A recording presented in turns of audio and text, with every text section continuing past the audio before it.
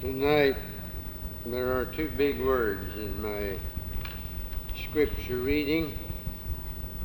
Sometimes we don't know what these big words mean. We hear them all our lives, and we assume they must mean something good, but couldn't define them if we had to. One of them is found several times in 2 Corinthians 5, beginning with verse 17. Therefore, if any man be in Christ, he is a new creature. Old things are passed away. Behold, all things are become new. And all things are of God, who hath reconciled us to himself by Jesus Christ, and hath given to us the ministry of reconciliation. To wit, that God was in Christ, reconciling the world unto himself, not imputing their trespasses unto them, and hath committed unto us the word of reconciliation. Now then, we are ambassadors for Christ, as though God did beseech you by us. We pray you in Christ's stead, be ye reconciled to God. For he hath made him to be sin for us who knew no sin, that we might be made the righteousness of God in him. The other big word is in 1 John 2, verse 2. He is the propitiation for our sins, and not for ours only, but also for the whole world. Reconciliation and propitiation. We've reached a sad time in this country. Everybody's mad at everybody, it looks like, calling each other names. Can't get along on anything. We've never had so many conferences and symposiums and committee meetings. If committee meetings would do it, it'd have been done a long time ago. You know, a committee is a group of the unfit appointed by the unwilling to do the unnecessary. And the more we get together, the more we come apart. Will Rogers said one sure way to prevent wars is to abolish peace conferences. A pretty good suggestion. Somehow the idea has gotten around that if we can talk things over enough, that'll settle all our problems. All we need is understanding. We got to figure out everything. These new books on child training written by people who never had one can explain all of Junior's escapades, in psychological terms. Junior bit the meter man. Junior kicked the cook. Junior's antisocial now, according to the book. Junior smashed the clock and lamp. Junior hacked the tree. Destructive trends are treated in chapters 2 and 3. Junior threw his milk at Mom. Junior screamed for more. Notes on self-assertiveness are found in chapter 4. Junior tossed his shoes and socks out into the rain. Negation that, and normal, disregard the stain. Junior got in Grandpop's room, tore up his fishing line. That's to gain attention, see page 89. But Grandpop seized the slipper and yanked Junior across his knee, for Grandpop hadn't read a book since 1893. Now, the title of that poem is On Being Behind with One's Reading. Maybe it'd be a good thing if we got behind with our reading today. Maybe it was a good thing Grandpop hadn't read all these books. I rather think so. But I get tired of all this soft talk today. If a burglar breaks into your home, he doesn't mean any harm. He's just hungry for fellowship. The gangster will throw his gun away if you have a chat with him. Dialogue, that's the big word. You hear it every day. War can be prevented if we have enough summit conferences. As long as they're talking, they're not shooting. You've heard that. But if I remember correctly, the shooting started at Pearl Harbor while they were still talking in Washington. The big word today is reconciliation from the human angle. It's the unpardonable sin to disagree with anything or anybody. Everybody's supposed to smile a smile, and as you smile, another smiles, and soon there's miles and miles of smiles, and life's worthwhile if you but smile. Just keep grinning, that'll do it. And according to all this, Elijah should have had a panel discussion with the prophets of Baal. Our Lord should have worked out a program of peaceful coexistence with the Pharisees. And Luther should have had a summit conference with the Pope. That should have settled it. These apostles of reconciliation say that communism could be won over by negotiation. But communism is a moral cancer. You don't have peaceful coexistence with a cancer. You get it or it gets you. There are those who say we ought to forgive communism just as Jesus forgave the thief on the cross. Jesus forgave only one thief on the cross. Nothing said about him forgiving the other one. Jesus was and is the great reconciler, but before we consider what he came to reconcile, we better notice what he did not come to reconcile, because some things are not negotiable. They're not settled by compromise. They cannot be arbitrated. They're absolutely irreconcilable. Righteousness and unrighteousness, for instance. What fellowship hath righteousness with unrighteousness? The only way that unrighteousness can ever have fellowship with righteousness is by becoming righteous through faith in Christ, who becomes our righteousness, imputed and imparted and implanted when we're born again. And then what communion hath light with darkness? People are trying to live in a twilight zone today. Black and white have been smudged into gray. But right's still right and wrong's still wrong. Truth and error cannot be reconciled. The same fountain cannot send forth both bitter water and sweet. Two cannot walk together except to be agreed. The New Testament takes a firm stand against false doctrine in language utterly foreign to the compromisers today. And then the Bible tells us that you cannot reconcile the church and the world. And we've been trying to do that here lately. What concord hath Christ with Belial? Concord is the Latinish form of the word in the original, from which we get the musical term symphony. What symphony hath Christ with Belial? There is none. I've heard of the unfinished symphony. This is the impossible symphony. What part hath he that believeth with an infidel? The temple of God with idols. The friendship of the world is enmity with God. Whosoever will be a friend of the world is the enemy of God. If any man love the world, the love of the Father is not in him. Then it seems to me that we ought to remember that Jesus said in Matthew 10:16, for instance, to his disciples, I send you forth as sheep, not white sheep among black sheep, but sheep among wolves. Now, there's a good deal of vivid imagery in the Bible, and many of the figures are from the animal world. The mule, the dog, the sow, the fox, sheep, and the goats. Evil men are spoken of as wolves, and God's people as the sheep under the great shepherd. 23rd Psalm, John 10, sheep of his pasture. There aren't any other two animals on earth as unalike as wolves and sheep. The wolf is a symbol of all that's vicious and violent and rapacious and destructive. And the sheep's a figure of all that's gentle and innocent and peaceful and benign. And there's no way on earth to get wolves and sheep together. They'll lie down together in the kingdom age, Isaiah 65:25, but they're not going to do it now unless the sheep's on the inside of the wolf. There are those who try to establish connection, liaison, rapport, to use some of your newfangled words, between the world and the church. But there's only one race problem in this world. We've been talking about the race issue. God sees only one race issue, just two races. The once born and the twice born. Those are the only races God sees. That's all. You either belong to only one or to both. If you're a Christian, you belong to both. You've been once born and twice born, but the emphasis is on the twice born. Now, the wolves are out to destroy the sheep today. This idea that the world is kindly disposed toward the church is a lot of eyewash.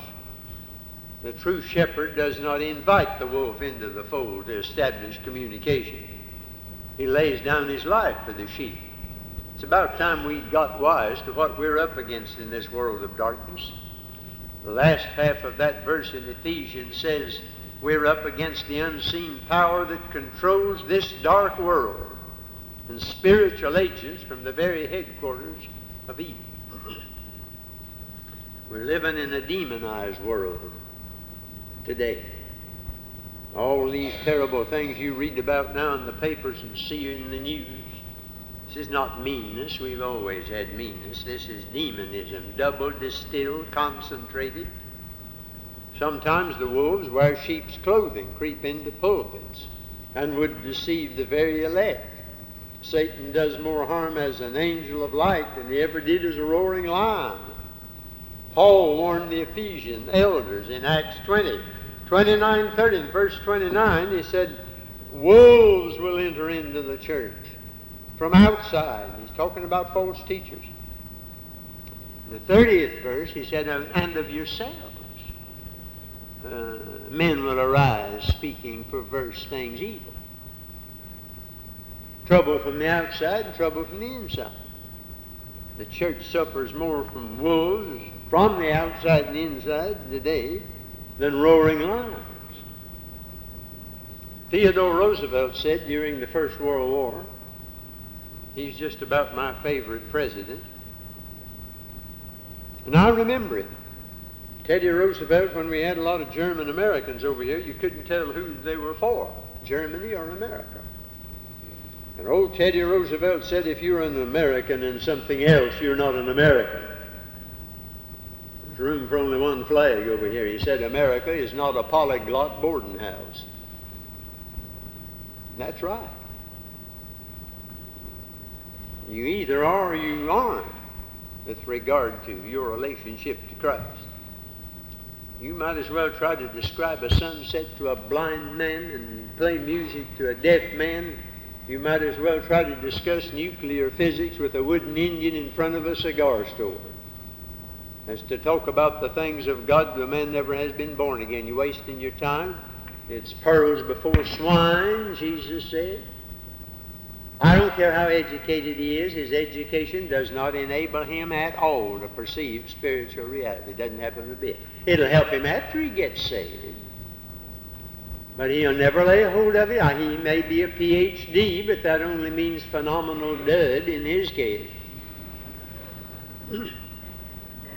You can't educate your way into the kingdom of God. You get the heart first, not head first. The only thing I know of that's got its head and heart in the same place is cabbage, and you're no cabbage. You get into the kingdom of God heart first. A lot of our churches today are just rededicating all the time. I think Southern Baptists just about rededicated themselves to death. We've walked down more aisles and promised God more things and done less about it than any crowd I can think of. And it's old Adam 9 times out of 10, and God wouldn't accept him if he rededicated himself 1,000 times.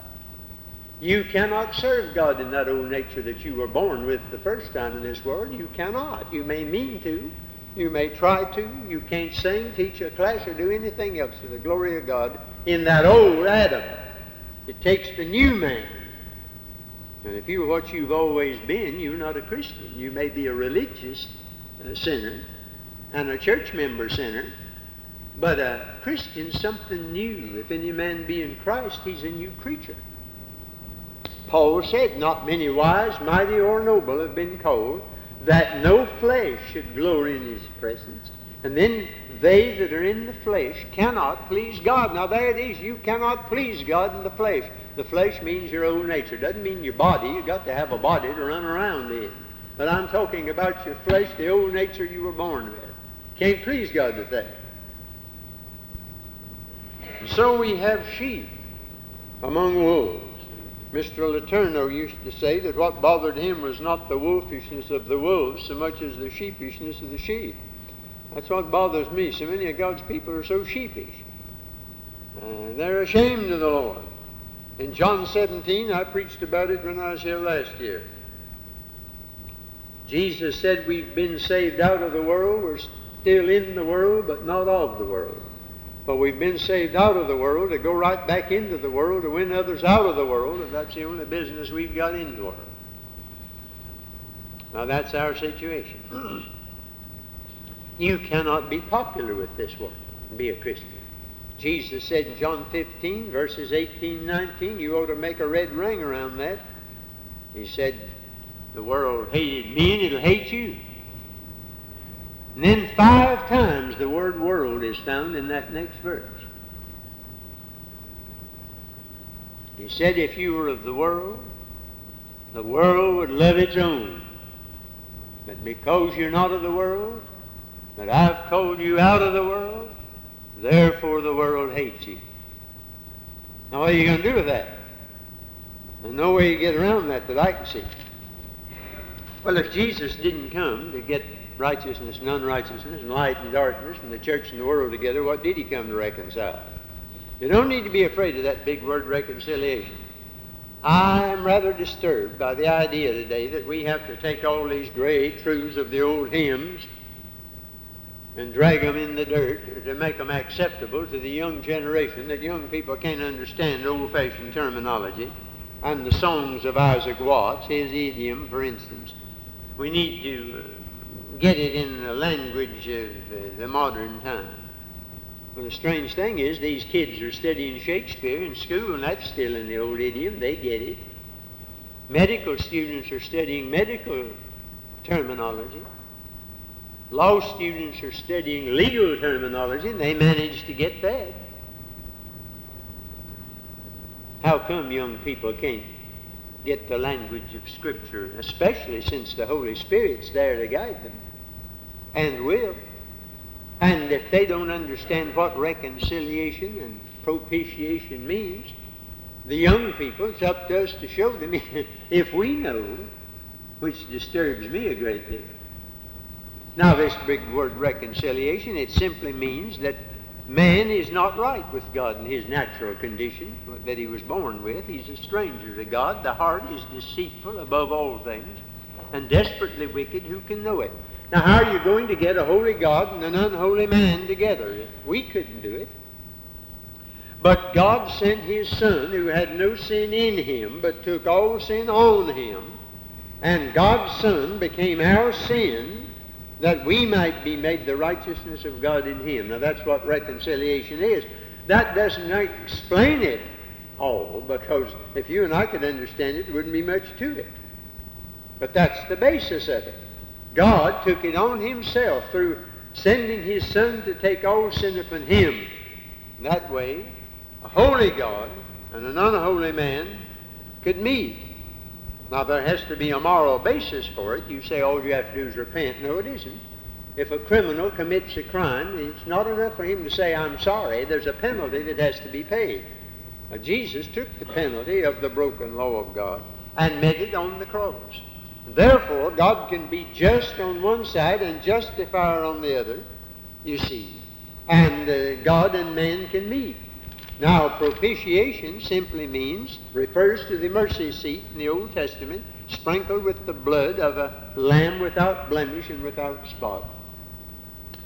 And that lamb was offered, and the judgment seat became a mercy seat, not to placate an angry God. Jesus didn't die to get God in good humor because he was mad at us. God himself was in Christ, providing the sacrifice of his own Son. And so we are reconciled. We're no longer estranged. The price has been paid. Jesus paid it all. And the ministry of reconciliation, and you're an ambassador for that ministry, you don't have to be a preacher, is that we're telling people peace has already been made between God and man. We don't make it. It's been made, but until we accept it, it's still not ours. So you see, God is propitiating, and the sinner is reconciled. And that's the blessed meaning of it, and it all comes through the cross of Jesus Christ. Not just the cross, because a crossless Christ is as powerless as a Christless cross. And Christ without the cross is as powerless as a cross without Christ. When my Lord hung on the cross, they said, let him come down from the cross. We'll believe him. They're still saying that. This world will take Jesus today if you leave the cross out. They'll take him as a teacher. They'll take him as an example. Many of them brag on Jesus. Infidels say nice things about Jesus. Bob Ingersoll did. But they don't like that blood, and they don't like the cross. You see the cross. I want you to fix your eyes on that cross back of me. It has a vertical span up and down. And it has a horizontal span. That vertical span speaks of my relationship to God. Jesus died to set everything straight this way between you and God. The horizontal span speaks of my relationship to other people. Thou shalt love the Lord thy God. Thou shalt love thy neighbor as thyself. On these hang all the law and the prophet. And our relationship to God was established by the cross. And you come into a new relationship with people through the cross. Now, I'm not a Catholic, and I don't carry a crucifix, but I do find myself many times in my meditation, and I do an awful lot of walking and meditating.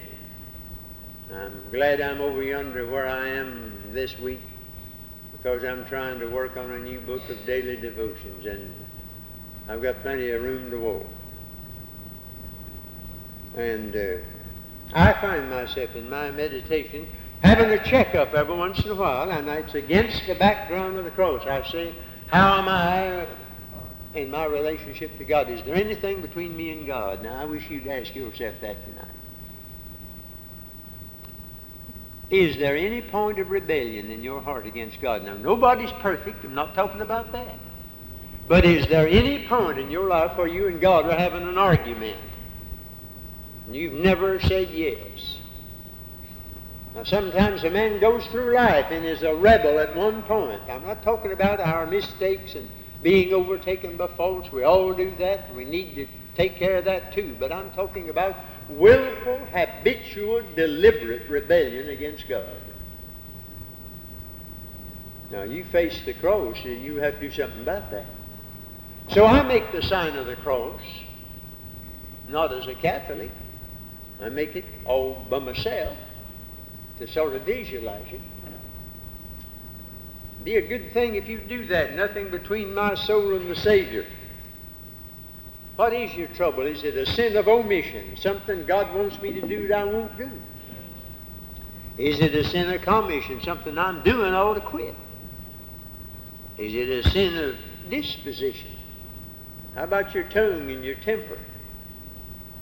Is it a doubtful thing? Whatsoever is not of faith is sin. The good that I would I do not, that's omission. The evil that I would not that I do, that's commission. Let us cleanse ourselves from all filthiness of the flesh and spirit, that's disposition. Whatsoever is not of faith is sin. That's the doubtful thing, the thing that's got a question mark after it. If there's anything between you and God that's got a question mark after it, you're not sure about it, but you've argued for it till you've tried, you sort of convinced yourself that it's all right. If you got any doubt about it, give God the benefit of the doubt. Now think about that tonight. Anything between you and the Lord. Jesus said to the church at Ephesus and Pergamum and Thyatira, I have something against you. I wonder what God has against us tonight. Jesus has something against churches sometimes. How is it with you? Now, how about this span? How about you and other folks? I find myself asking that. I believe I can say tonight that God knows there's much land that needs to be possessed, and I'm conscious of many things that must be straightened out from day to day. But I don't believe that I am living at a point of willful, deliberate rebellion against God. And I don't know of anybody that I'm mad at or is mad at me or that we're at war. in our minds and attitudes. Jesus said, if you bring your gift to the altar, your envelope to church, and remember that there's somebody that's at odds with you. Didn't say now that it is whose fault it was. Doesn't matter whose fault it is. That's got nothing to do with it. Don't make your offering till you get right with that person, or try. That sure would ruin our church budget, wouldn't it? You know where the money would come from over the country. Well, I'll tell you what would happen. If folks got right with God, you'd have more money than you ever had. That's what keeps churches from rolling along like they ought to. It's a shame and disgrace that in an hour like this tonight, when this world is on its last legs and so violently rotten from the top on down, that there aren't any words to describe it. I've quit saying civilization's going to the dogs. I've got too much respect for dogs. I wouldn't want to say it. Plenty of people today doing things no dog could ever do. I heard of a hog that got hold of some liquor in the swill and got drunk and called the other hogs together and said, if you'll excuse me for acting like a man, I never will do it again.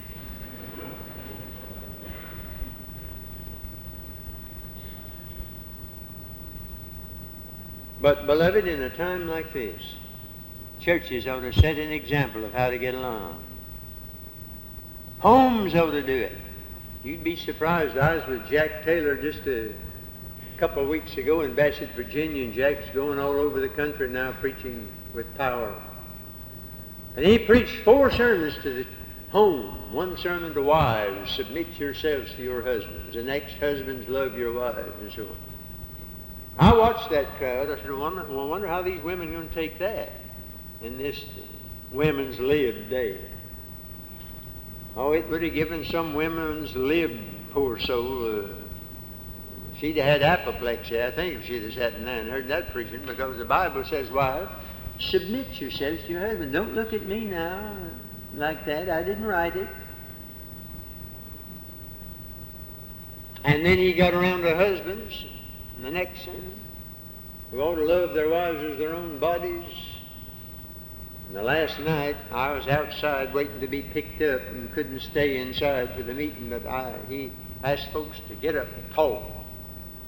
How do you think? How do you feel about it? You're having trouble, and you should have been there to see husbands and wives all over that place get up under the conviction of the Holy Spirit and say, we needed this. We've not been right. He told of his own problem with his own wife. He told me about it. He's got it in his book. She's a fine little lady, but they had real problems there for a while, until they got around to the Bible and quit trying to have each one their own way, and both decided to let God have his way. The Bible says, submit yourselves one to another and all these other things in the Lord. You can't do it. You got to do it by the Spirit of God. And our homes of church members today are in deplorable condition. And this country ought to be declared a disaster area as far as our homes are concerned. Any pastor will tell you that his biggest problems, home problems. Well, that's one of those things that needs to be faced up to. Confess before God. And if you're at odds with any church member, if you've got a wrong critical spirit, that ought to be dealt with. You need to straighten it out. How long's it ever been since you apologized to anybody? That takes more religion than sending $100 to Africa for a missionary. It takes a lot of grace. Just to admit you're wrong. There are not only husbands and wives who need to confess their faults one to another, but young people to their parents. Teenagers need to say, Dad and Mom, I've not been acting like a Christian. And sometimes parents need to say that to their children. Works both ways. You're not going to have a revival till folks are willing to have the will of God in their hearts first, and in their homes, and then in the church. Not what they want, but what God wants. And when you have that, something will happen. You can preach for 6 months and sing and do all the rest of it, but you don't have a revival by singing and preaching alone. You never have it till folks do what God says do. Finney, the great revivalists, said, a revival is a new beginning of obedience to God. Just that. That's it. Not a lot of hooping and hollering in that, just obeying God. That's what it is. Just as practical as can be. When old Paul stood before Felix on trial, that little Jew with his bodily presence weak and his speech contemptible, the only stocks and bonds he ever had were stocks for his feet and bonds for his wrists.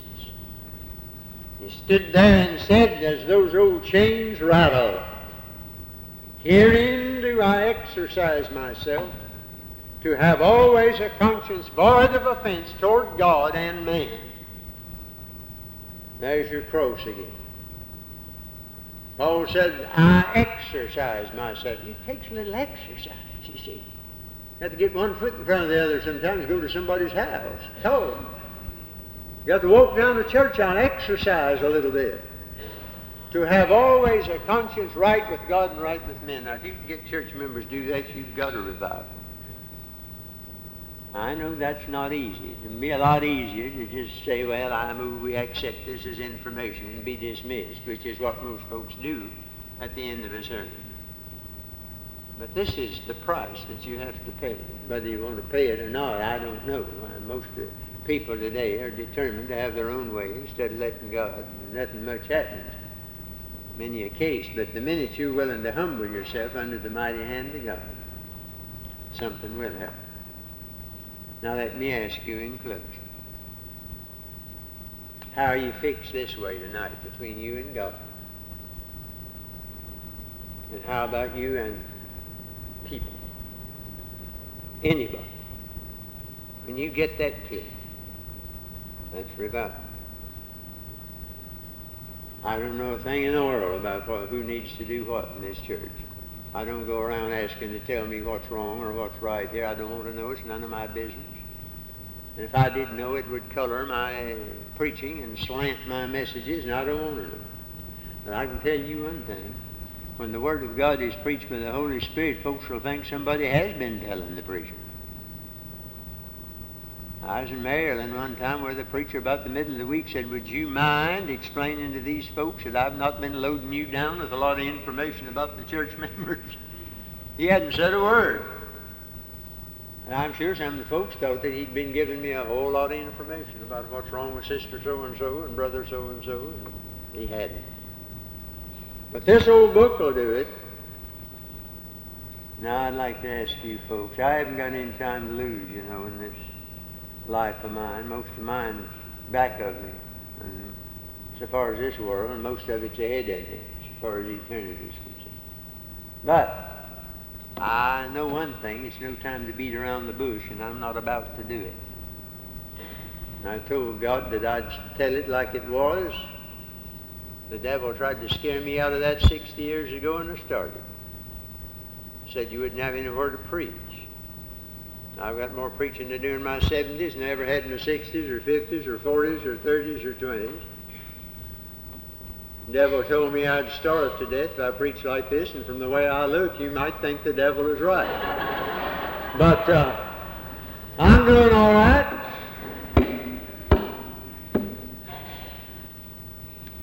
I haven't got any time to waste. I'm jealous. Paul said, I'm jealous for you church members. I'm just as jealous as I can be when I see the devil and the world and the flesh leading church members astray. Paul said he was. Every preacher ought to be jealous. If he's not jealous, plenty of preachers jealous of each other. I'm not talking about that.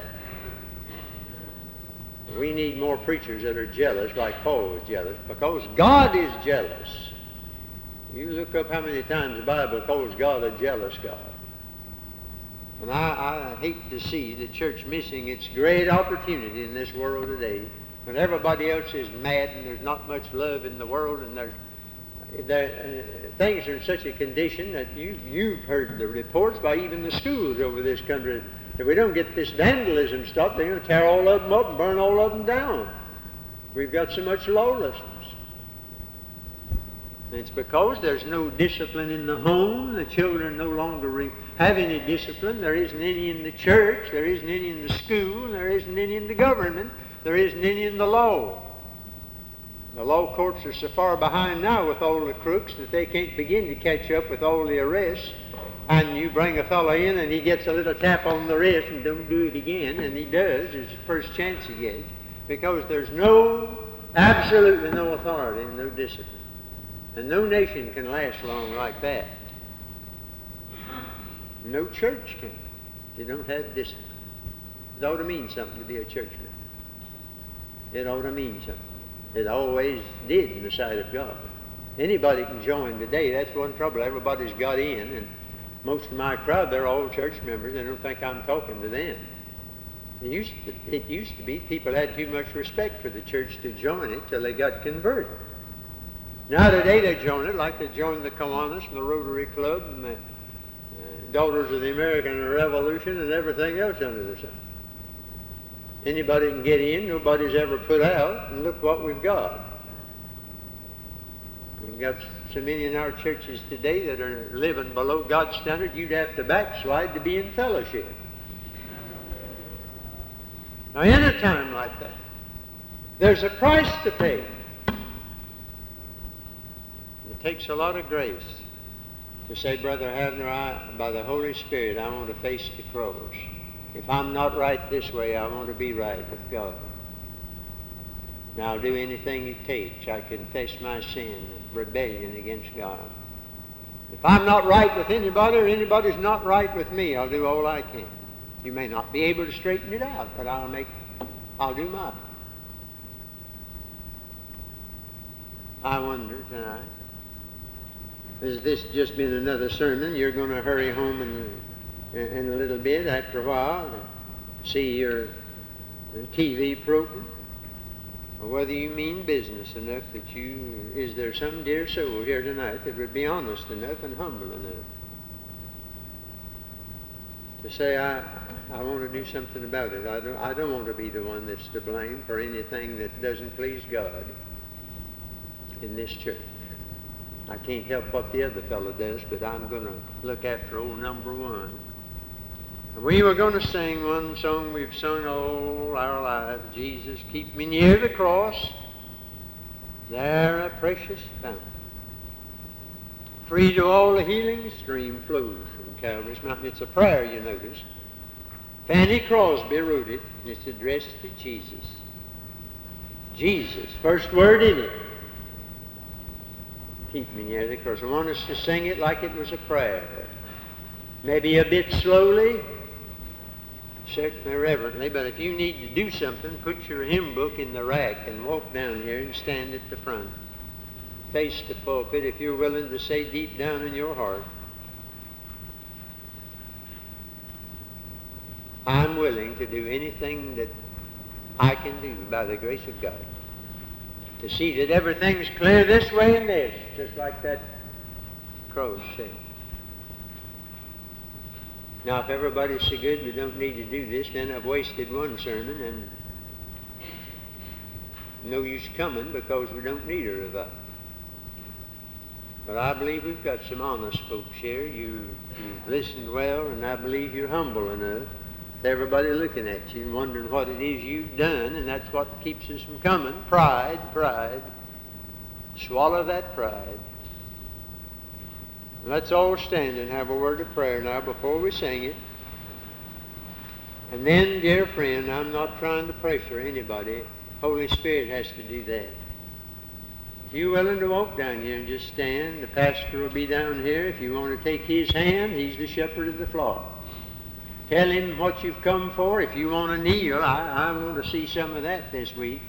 We've just about run out of this kneeling business in Baptist churches. We're so stiff-necked and hard-hearted, dry-eyed that we don't do much of that anymore. You do it any way you want to, but if you want to come down saying, I want to get right, both directions. And the Holy Spirit has spoken to me by the Word of God tonight. Now, if there's somebody in here you need to get right with, somebody in here you need to say a word to, you ought to walk there across the church and take their hand and say, I guess we ought to start. I guess it ought to start with us.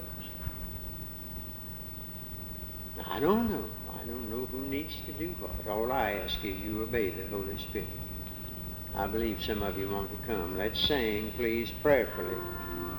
And come if you need to. Father, now you see the people for what they need to do, and as we sing, we pray that the Holy Spirit will get the victory, and that we'll get things straight between us and thee, and between each other. In Jesus' name, amen.